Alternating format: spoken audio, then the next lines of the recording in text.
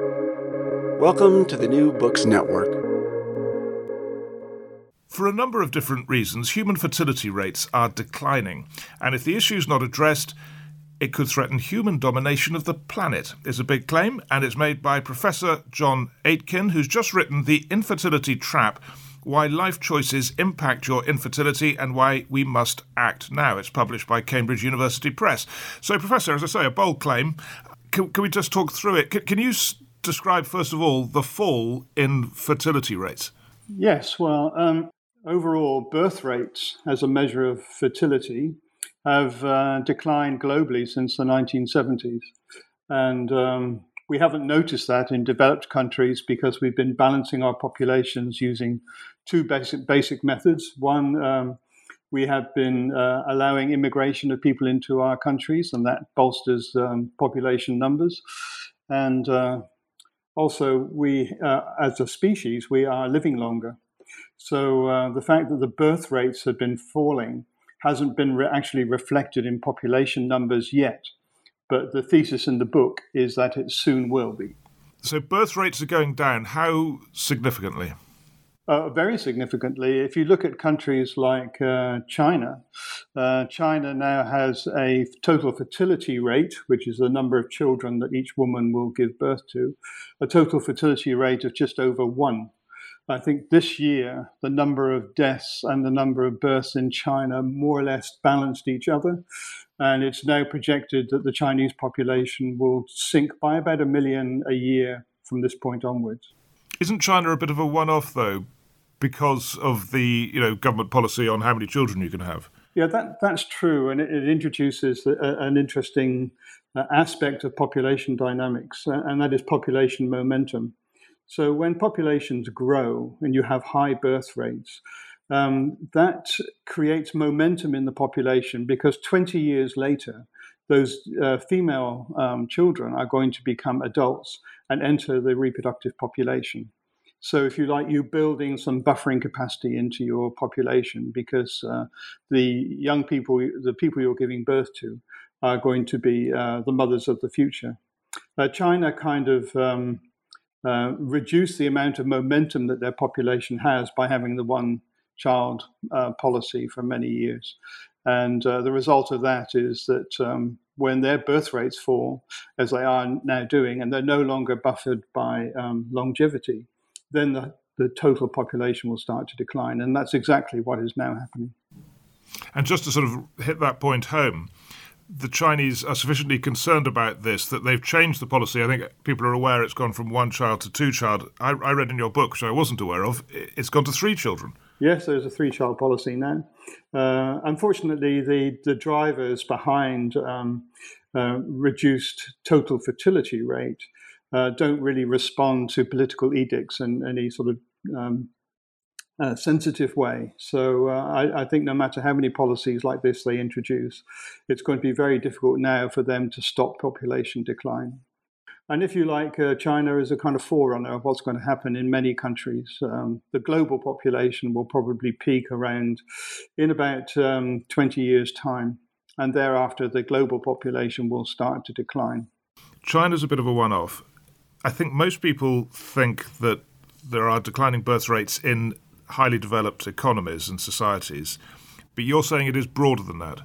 Oh, well, it is broader than that. These are not my numbers. These are publicly available numbers that you can find from bodies like the United Nations. If you just look at total fertility rate across the globe, it's now falling in all countries and falling below the replacement level of 2.1 in a large number of countries. Can you give us some examples outside of Western Europe and the States, for example?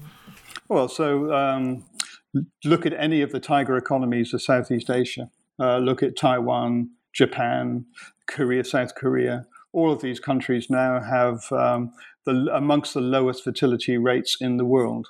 They're buffered again by longevity. Their populations are living longer, but that can only last just so long. And after a while, their total population numbers will start to decline. If you look at countries in Eastern Europe, take an example, Bulgaria, So they have a sort of perfect storm at the moment. Their fertility rates are falling. The young people in many of those Eastern European countries are leaving, seeking more prosperous countries to live in. So there's quite a significant emigration from those countries. And lifespan is not that long in those Eastern Bloc countries. So it's going to affect them. In Australia, we've been below the replacement level since the 1970s, and our population has only maintained itself and grown actually through immigration. Exactly the same is true of the United Kingdom, and the same is true of the United States. All of these countries are heavily dependent on immigration to, if you like, camouflage the fact that their basic fertility rates are falling. I don't know if you've researched this, but has this ever happened before? Not at this scale, no. Populations, the human population was nicely balanced and going along until, I guess, the Industrial Revolution saw a massive increase in population numbers.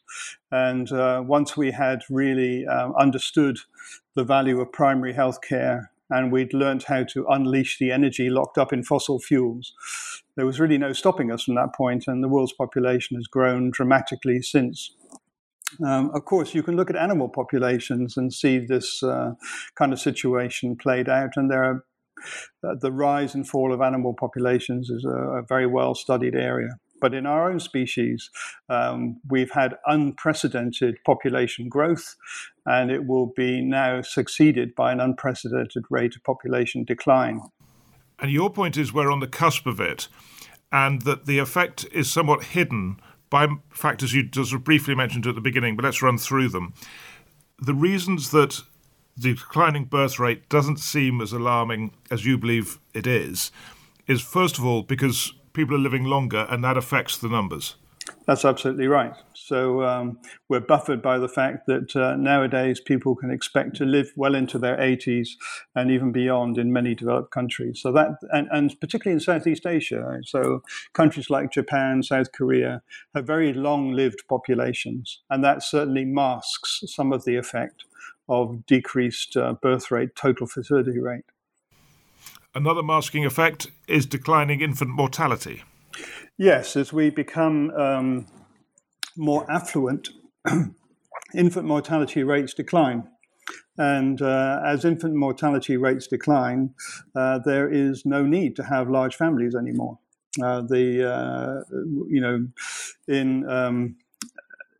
In Paleolithic times, the average family size would have been about 5 or 6 children, but only 1 or 2 are going to survive and contribute to the next generation. But now we can more or less guarantee in modern industrial society that infant mortality rates are vanishingly low. So some of the impetus to have large families disappears. You've run through some of the countries that are affected by fertility decline. Which country or which part of the world is least affected?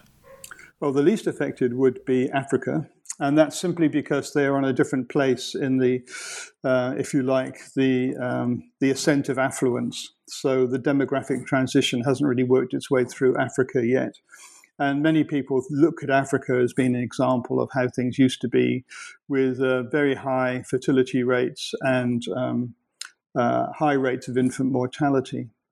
But that actually, and I show the numbers in the book, that's not actually true anymore. Since the 1970s, 80s, population or total fertility rate in Africa has also been declining. So whatever it is that's affecting our population and reducing our total fertility is also having an impact on African countries, even though their total fertility rate is much higher than ours. The trend is the same. And where does India stand in all this? So India is very much like China.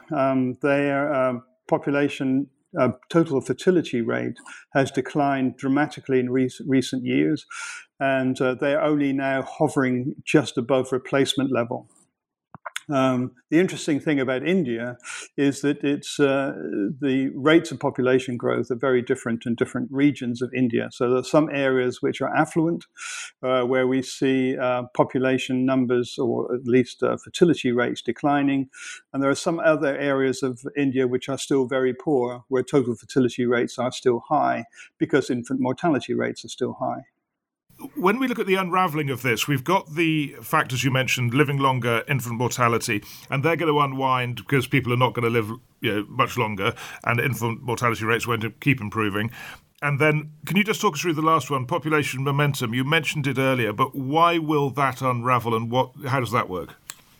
So, when populations are increasing in number, they're characterized by high birth rates, obviously. And it kind of creates a buffer in your population because the children being born now, the young girls being born now, will enter reproductive age in 20 years' time. So there is a kind of lag period between the reduction in birth rates and the reduction in the fertility of your population. So that's called positive population momentum. So young girls continue to enter the reproductive cohort 20 years after they're born.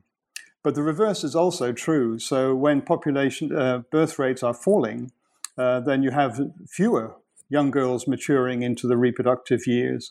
And so the decline in populations is more rapid than you might imagine because of negative population momentum. What are the predictions of world population over the next, over the course of the next, to the end of this century, let's say? Yes, well, it depends who you ask. And predictions are always very difficult in this space because population numbers are determined by so many different factors. The general consensus is that the world's population will peak at 11 billion by 2040, 2050 maybe. And then we'll start a decline. And what nobody really knows, and really the point of the book, is that that decline is inevitable now. But the rate of decline is very important. It's something which has to be managed. Otherwise, there will be implications for both social implications, economic implications, and all kinds of other things will happen if we just don't manage that population decline and become aware of it in our modeling. The UN population predictions tend to be very conservative, and they tend to assume that populations decline and then stabilize at a level which is just below replacement level, which is very comforting, but there's no evidence that that is in fact the case. And from what we see from countries like India and China, once that total fertility rate starts to decline, there is no floor. It just keeps on going down until you now have these extremely low total fertility rates in places like China and Taiwan, which are around about 1. I can hear lots of people thinking, as it were, this will be a very good thing. So we'll get onto that before the end of this podcast. But before we address why does this matter and what are the implications, can we just understand why this is happening? So there are a number of factors you believe that are driving fertility rates down. Let me ask you to start with the social factors. What are they?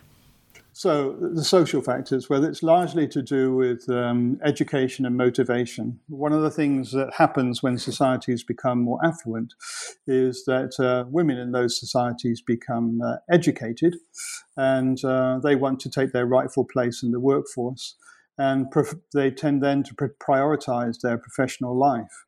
As a result of this, socially, procreation is no longer seen as the sole purpose of existence.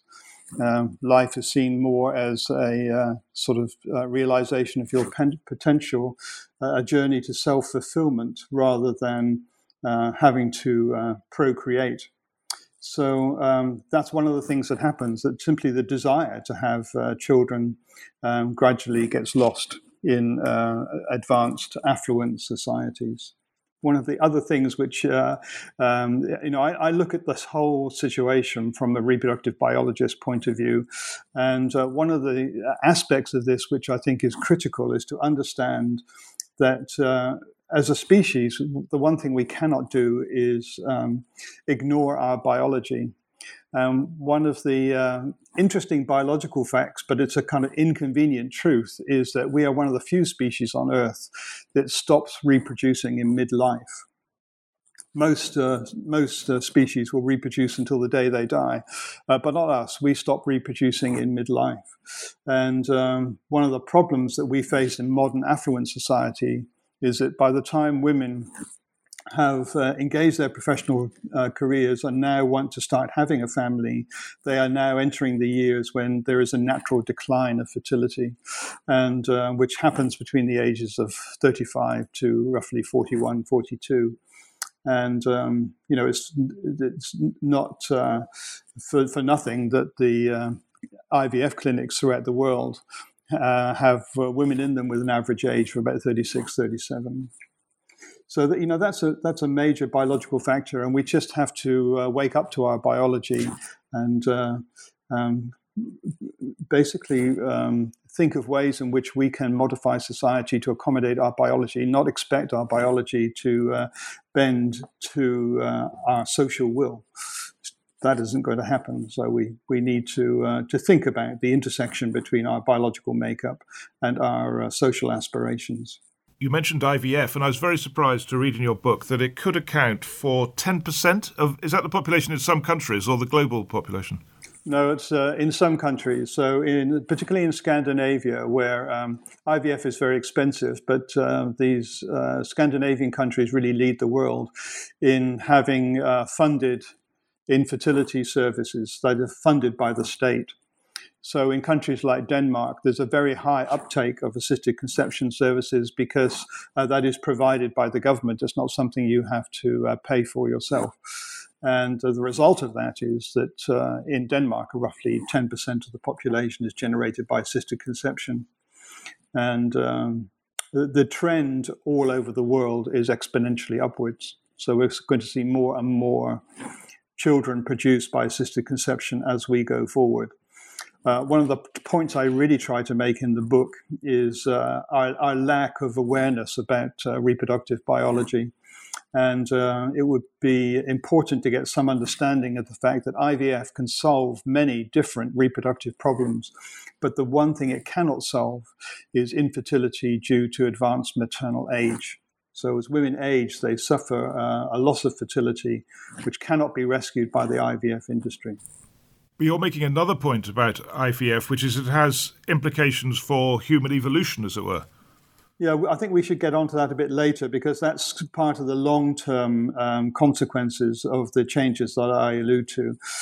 You were asking me now about, what are the short-term drivers? So certainly affluence is one of them, and a desire not to have children is another. Along with that, we see certainly in modern affluent societies a reduction in the number of people who are getting married, and to some extent, that accounts for is a reflection of the fact that childlessness is no longer seen as a problem. In fact, for many young women, being childless is an aspiration. It's not something that they don't particularly want to have children. Yeah, I noticed you mentioned same-sex marriages as a possible factor, but are the numbers of any significance in that? No, they're not. No. Certainly, in terms of overall numbers, that's not really an issue. IVF can help, or at least assisted conception can help same-sex couples have children, but the demographic impact of that is minimal. So what about environmental factors? You mentioned them. Yes, so I think that's another important area. And this applies particularly to the male. So if you like, the major social problems affect female reproduction, and the impact of age largely affects female reproduction. But in males, we're also seeing changes in reproductive competence, if you like, which is largely environmentally driven. And all over the world now, we are seeing a decline in sperm counts. Sperm counts have roughly halved in the last 50 years. And it's happening so fast that it cannot be genetic. It has to be something which is environmental, which is inducing this change in sperm production. And although we have to be careful. The reduction in sperm numbers does not necessarily equate with a loss of fertility. If the current trends continue, then it will have, in the end, an impact on our total fertility. So I think environmental factors certainly have a major impact on male reproduction through mechanisms that we are only just beginning to understand.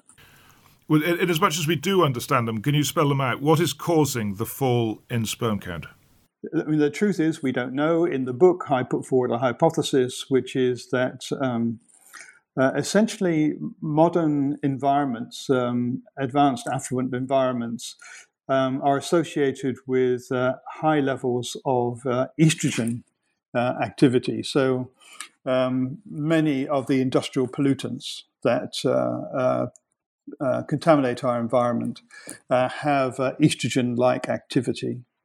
Also, we are looking at in a worldwide pandemic in obesity, and men who are obese have high levels of estrogen in their blood. We experience daily estrogen intake via dairy products and phytoestrogens. And male aging is also associated with increased estrogen production, as is many lifestyle factors like alcohol intake. And all these things basically suppress testosterone production. So in the book, I make the case that at least a plausible hypothesis is that the global reduction in sperm count is a reflection of a global decrease in testosterone levels. And there is evidence to support that. I should add, I didn't just make that up. There is evidence to support that from studies from different parts of the world, one of the best studies coming from Israel. Well, it would seem to be one of those areas that would be researchable, in that different parts of the world may have different rates of declining sperm count and there'll be different environmental factors. So does that help you understand the issue? You're right. This is we shouldn't. It's difficult to create one picture out of a variety of different countries with different environmental impacts and different population compositions. But what we know currently is that there are studies from the Nordic countries, from the USA, and from Israel, all of which have pointed to a lowering of testosterone levels as being the cause of the reduction in sperm counts. That's only 3 countries, and I absolutely admit this is just a hypothesis. We need to replicate those studies in other countries to see how applicable this model is to other environmental situations. But as we look at it currently, the undeniable fact is that sperm counts are declining. In some countries, that is definitely associated with decline in testosterone. And as you say, it's a testable hypothesis that that generalizes across all environments, and that testosterone reduction is responsible. And the thing that's driving down testosterone is an increase in, if you like, estrogenic attack from many different points, many different factors. So your point is that it's male and female fertility rates that are declining.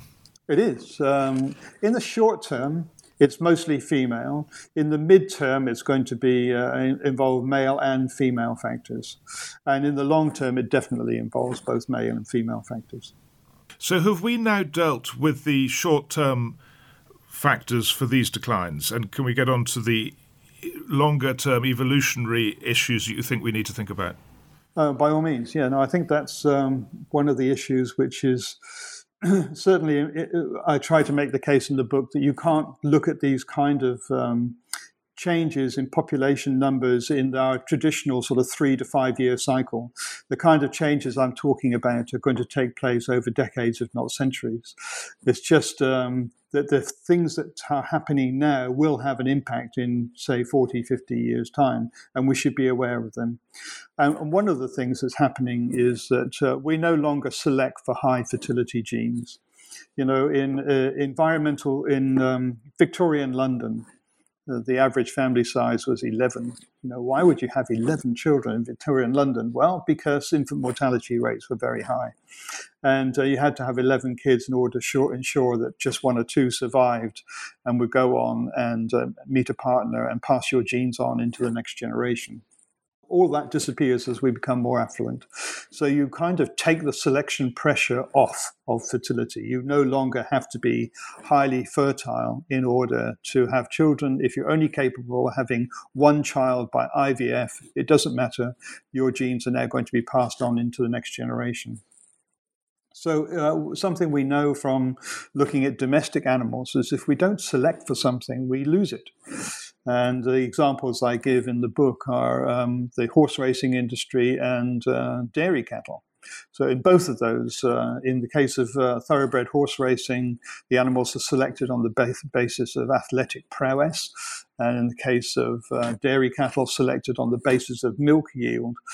And if you select for those things, you certainly acquire both athletic prowess and milk yield, but something else is the consequence, which is that fertility levels start to fall. And both of those industries suffer from poor fertility. So in our case, it's inevitable that as the selection pressure on fertility diminishes, so our fundamental fertility will fall. And I make the case that that can be exacerbated, could be exacerbated by the IVF industry if it continues to operate at scale. At the moment, it's not at a scale where it will have any impact at all. But if the exponential rise in the uptake of assisted conception continues, then what IVF tends to do is to ensure that poor fertility genes are transmitted from one generation to the next. So it is inevitable that the more that we use IVF in one generation, the more we're going to need it in the next. And that may be good for the IVF industry, but there are implications there, social implications and financial implications. Implications for health services and governments, which need to be thought about and addressed. Presumably, though, timescales must come into that, because a racehorse lasts, 10 years or something? And so you'd see a more rapid fall in fertility rates once selected for athletic prowess, whereas in humans with their much longer lifespans, presumably this process is a really slow one. It's very long term. Yes, it is very long term. The other point I would make, though, is that we're operating from a very low base. So if you were to look at the fertility of, feral wallabies outside my house in Australia or, badgers in the UK, most of these wild animals have fertility rates approaching 100%. That is to say, every time they mate, they will produce an offspring. I did my PhD actually on roe deer in Thetford Chase, just outside Cambridge, and I hardly ever found a non-pregnant female following the mating season. So most animals have fecundity rates that approach 100%. In our species, fecundity is only 25%, so it's one of the lowest fertility rates that we know of. And so we start from a very low base. And if you stop selection for whatever high fertility genes we have, then it's going to fall even further. One of the points you make is that factors for low fertility are self-reinforcing. Does that apply, obviously, to the evolutionary one? I can see that. But on the short-term factors as well, are they self-reinforcing?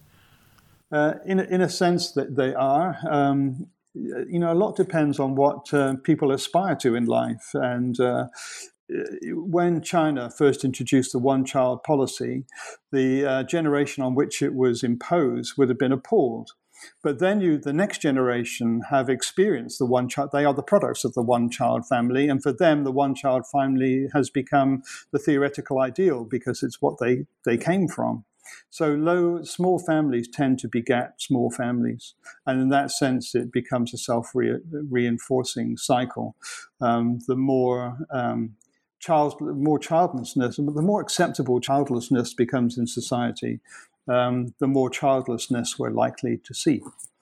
Those are the social factors. And in the case of environmental factors, unless we get a handle on what these environmental factors are that are driving down human fertility, they will continue to wreak havoc on our reproduction. In that sense, they will be perpetuated, if not reinforced, certainly perpetuated just by our lack of understanding. Now we get on to the big question, if you like, which is, does it matter? Because I'm sure people are thinking, well, there are too many people on this earth. Resources are stretched. Our impact on the planet is very damaging to the planet. fewer people would be a good thing. And I can't disagree with that. As we are talking, the signs of overpopulation are all around us, from climate change to pollution. And so a population fall is not a bad thing at all. So in a sense, the system is going to self-correct. But the point I tried to make in the book is that when that fall happens, which is a good thing, let's all admit that, it is a good thing, but there will be implications there. There will be implications there for individuals, there will be implications there for governments and for economies. And it's a decline that has to be managed. If we don't realize what these factors are and we get a population crash, that could be very damaging. So the important thing is to try to understand what the drivers of this population decline are likely to be, and to exert some level of control over them so that the decline, when it happens, is measured and can be accommodated and does not happen so fast that it causes havoc.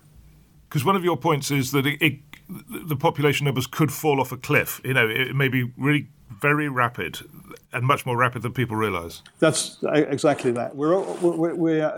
I think in general, demographers understand that the world's population is about to decline from about 2040 onwards. It's going to stabilise and then decline. But every time people talk about the rate of decline, the estimates of how quickly that's going to happen get revised every year, and they get revised downwards. So we now think this decline is going to occur much more rapidly than we did 3 or 4 years ago. And and I think it's because it's a perfect storm of factors which are creating the decline, and we just need to understand what they are and address them, so that the decline, when it happens, is a manageable event. So let me just ask to put some numbers on it, and I know the predictions are very difficult, so I'm really asking just for mainstream predictions, as best as people can do. By 2050 and by the end of the century, what sort of numbers, and where are we now in terms of global population? Okay, so now we're at about 8 billion people, and we expect the population to reach a peak of about 11 billion. And that peak is thought to occur somewhere between 2040 and 2050. And thereafter, there will be a decline. And, estimates vary on how quickly that decline is likely to occur. My point is that I think those estimates are constantly being revised downwards, and I think it's going to occur much more rapidly than we had imagined. But by the end of the century, maybe, back to 8? Something of that order, I would have thought, yes. But that 8 will be different because it'll have many more older people in it. Well, that's one of the other aspects of the changes in population numbers, is that the population pyramid becomes inverted. If you look at developing countries, they're usually characterized by a broad base of young people supporting a narrow crown of people who are aged, that is, more than 65 years old. But as countries become more affluent, we live longer, and the birth rates decline in the way they are, the population pyramid becomes inverted. So you now have a very small number of young people generating the productivity in the economy to keep a much larger population of old people in ways to which they've become accustomed. So we talk now of super-aged societies, where more than 20% of the population is over the age of 65, and being supported by a dwindling workforce of young people who, and that's one of the other factors that could contribute to infertility, is that workforce will not have the time or the energy to procreate, because they'll be working so hard just to keep the economies going. So is that the only issue that bothers you about a falling off the cliff scenario, that this business of having a super age society, or are there other things that we need to worry about? Well, I think from the point of view of governments and economies are inevitably based on the concept of growth. And it's always been a problem that we've recognized since the 1960s, that you can't have economies that continue to grow on the basis of resources that are finite. And many economies have grown because their populations have grown. So that's certainly true in Australia. We've seen dramatic economic growth in recent years, and it's all based on increase in population numbers. If you look at productivity per capita, that's actually gone down. It's not we're becoming more productive, which is there's more of us producing. And if population numbers start to decline, and that will happen very rapidly in countries like Australia, where immigration is our major source of bolstering population numbers. If that stops, then the population will go backwards very quickly, and with it will go the economy, because the economy is dependent on population numbers, and that will affect all aspects of society. And one of your points is that immigration may well decline because the countries which produce emigrants are also experiencing population decline. Yes, I think we've been able to take advantage of people talented individuals coming from places like India and China. The diaspora from those countries has helped bolster the economy of many developed nations. But they are suffering now their own populations decline, particularly as we've already rehearsed in China. So I don't think you'll see very many China won't let its population now leave in order to prop up the economies of other countries. They want to keep all the people they've got. And same is true of India, and ultimately, I think the same will be true of Africa, which is also showing its own much later decline in birth rates. If your main concern is economic policy, really, and how to cope with this new demographics that are going to emerge in a low fertility world, isn't it possible to rely on technological advance? That Malthus got it wrong because technology saved the day, and it will do so again. That's very possible. And so what you could imagine is that as population numbers decline, we just become much more productive, much more efficient in producing things. And so we don't need large numbers of people to maintain our economies. We just have highly automated, very efficient economies. And that's certainly one scenario that would be great to have. If books like mine encourage people to develop those technologies because they're going to be important in the future, then that's a success as far as I'm concerned. It's just the point of the book really is just to make people aware that this is going to happen, and that whether it's social adjustments or whether it's technical adjustments that we need to make in order to accommodate it, those are things that we have to start thinking about now, because in 20 or 30 years' time, it's going to become a reality. Yeah, it is interesting reading your book, because the assumption generally is that the population's going up and will do forever, and you show quite convincingly that that's not the case. Why do you think people have the wrong perception? It seems very deeply embedded. Well, I think because the signs of overpopulation are just with us all the time. And certainly I grew up in the Ehrlich era when we were dreadfully worried about overpopulation, and I spent most of my life not studying infertility, as I do now, but actually contraception. We were very worried about uncontrolled population growth. And, it was pointed out in the 1960s that if you have a population which is growing faster than the economy, per capita, you're just getting poorer and poorer.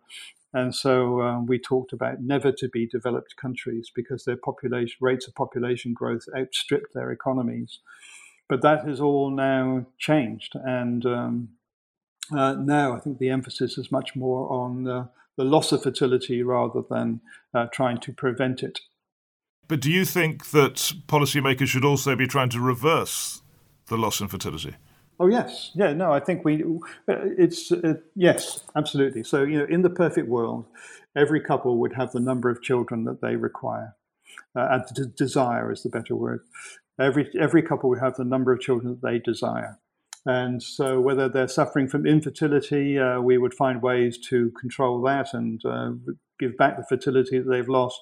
If they are needing contraception, we'll have safe, effective means of contraception to mean that they can achieve their desired family size.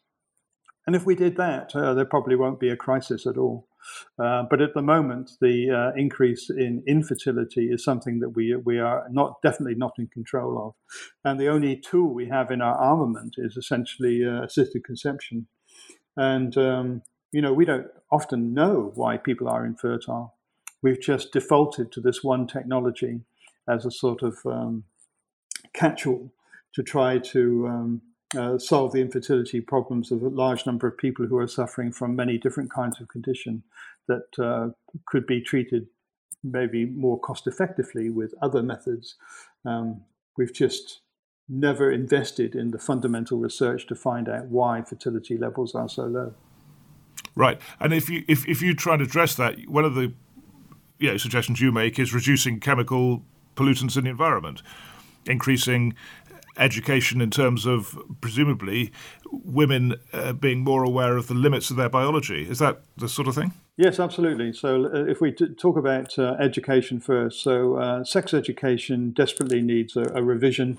I think when I was growing up, sex education was all about trying to prevent teenage pregnancies. We were given the impression that fertility was a tap that you can turn on and off. And if man comes in, even within close proximity of woman, then it's likely that she will conceive and have a child, so better not do that. And the emphasis was very much on contraception and preventing teenage pregnancies. That's a misconception of what fertility is like. Fertility is, as I said in the book, is much more fragile than that. And it's something that people should be aware of. Otherwise, they're likely to be disappointed. They can't take the pill for 20 years, suddenly stop taking the pill and expect to conceive in the first 6 months. It will happen for some people, but for a lot of people, it won't happen. And so I think educating people properly about their own fertility is very important. I give public lectures on this kind of topic, less so since COVID, but before COVID I gave a lot. And I was always surprised at how little people understood of their own reproductive biology, both men and women. And how realistic is it to think in terms of reducing the chemical factors that may be leading to lower sperm counts? Well, I think that we've got good hypotheses as to what those chemicals are. And certainly, I think Europe and to some extent North America have led the way in controlling the release of some of those chemicals into the environment. Something I call for in the book is a kind of uplifting of reproductive toxicology. Many chemicals are released into the environment without any knowledge of whether they would have a potential impact on fertility. And that needs to be part of the assessment criteria before we start releasing drugs or other industrial chemicals into environmental situations. I think control over the level of pollution in the environment is critical for all sorts of reasons, but not least is the impact it can have on our fertility. You must have had experience now of talking about your book, and I'm sure when you were writing it, you were developing these ideas and giving lectures and so on. Is your biggest obstacle convincing people that this is happening or convincing people that it matters? I think the first is one of the most difficult things because, as I've said before, what we see in our day-to-day lives now are the consequences of overpopulation. We are seeing dramatic climate change, which in places like Australia, where we seem to oscillate between devastating floods and forest fires, is having a major impact on the day-to-day life of people. So when I say, the world's population is set to decline, much as you've indicated, people say, well, that's great, that's good, that's exactly what we want. And I agree. A reduction in population numbers would be a good thing. We just have to manage it so that it doesn't create havoc. So I think, yes, convincing people that a change is going to come when all around them is evidence that we have too many people on Earth already.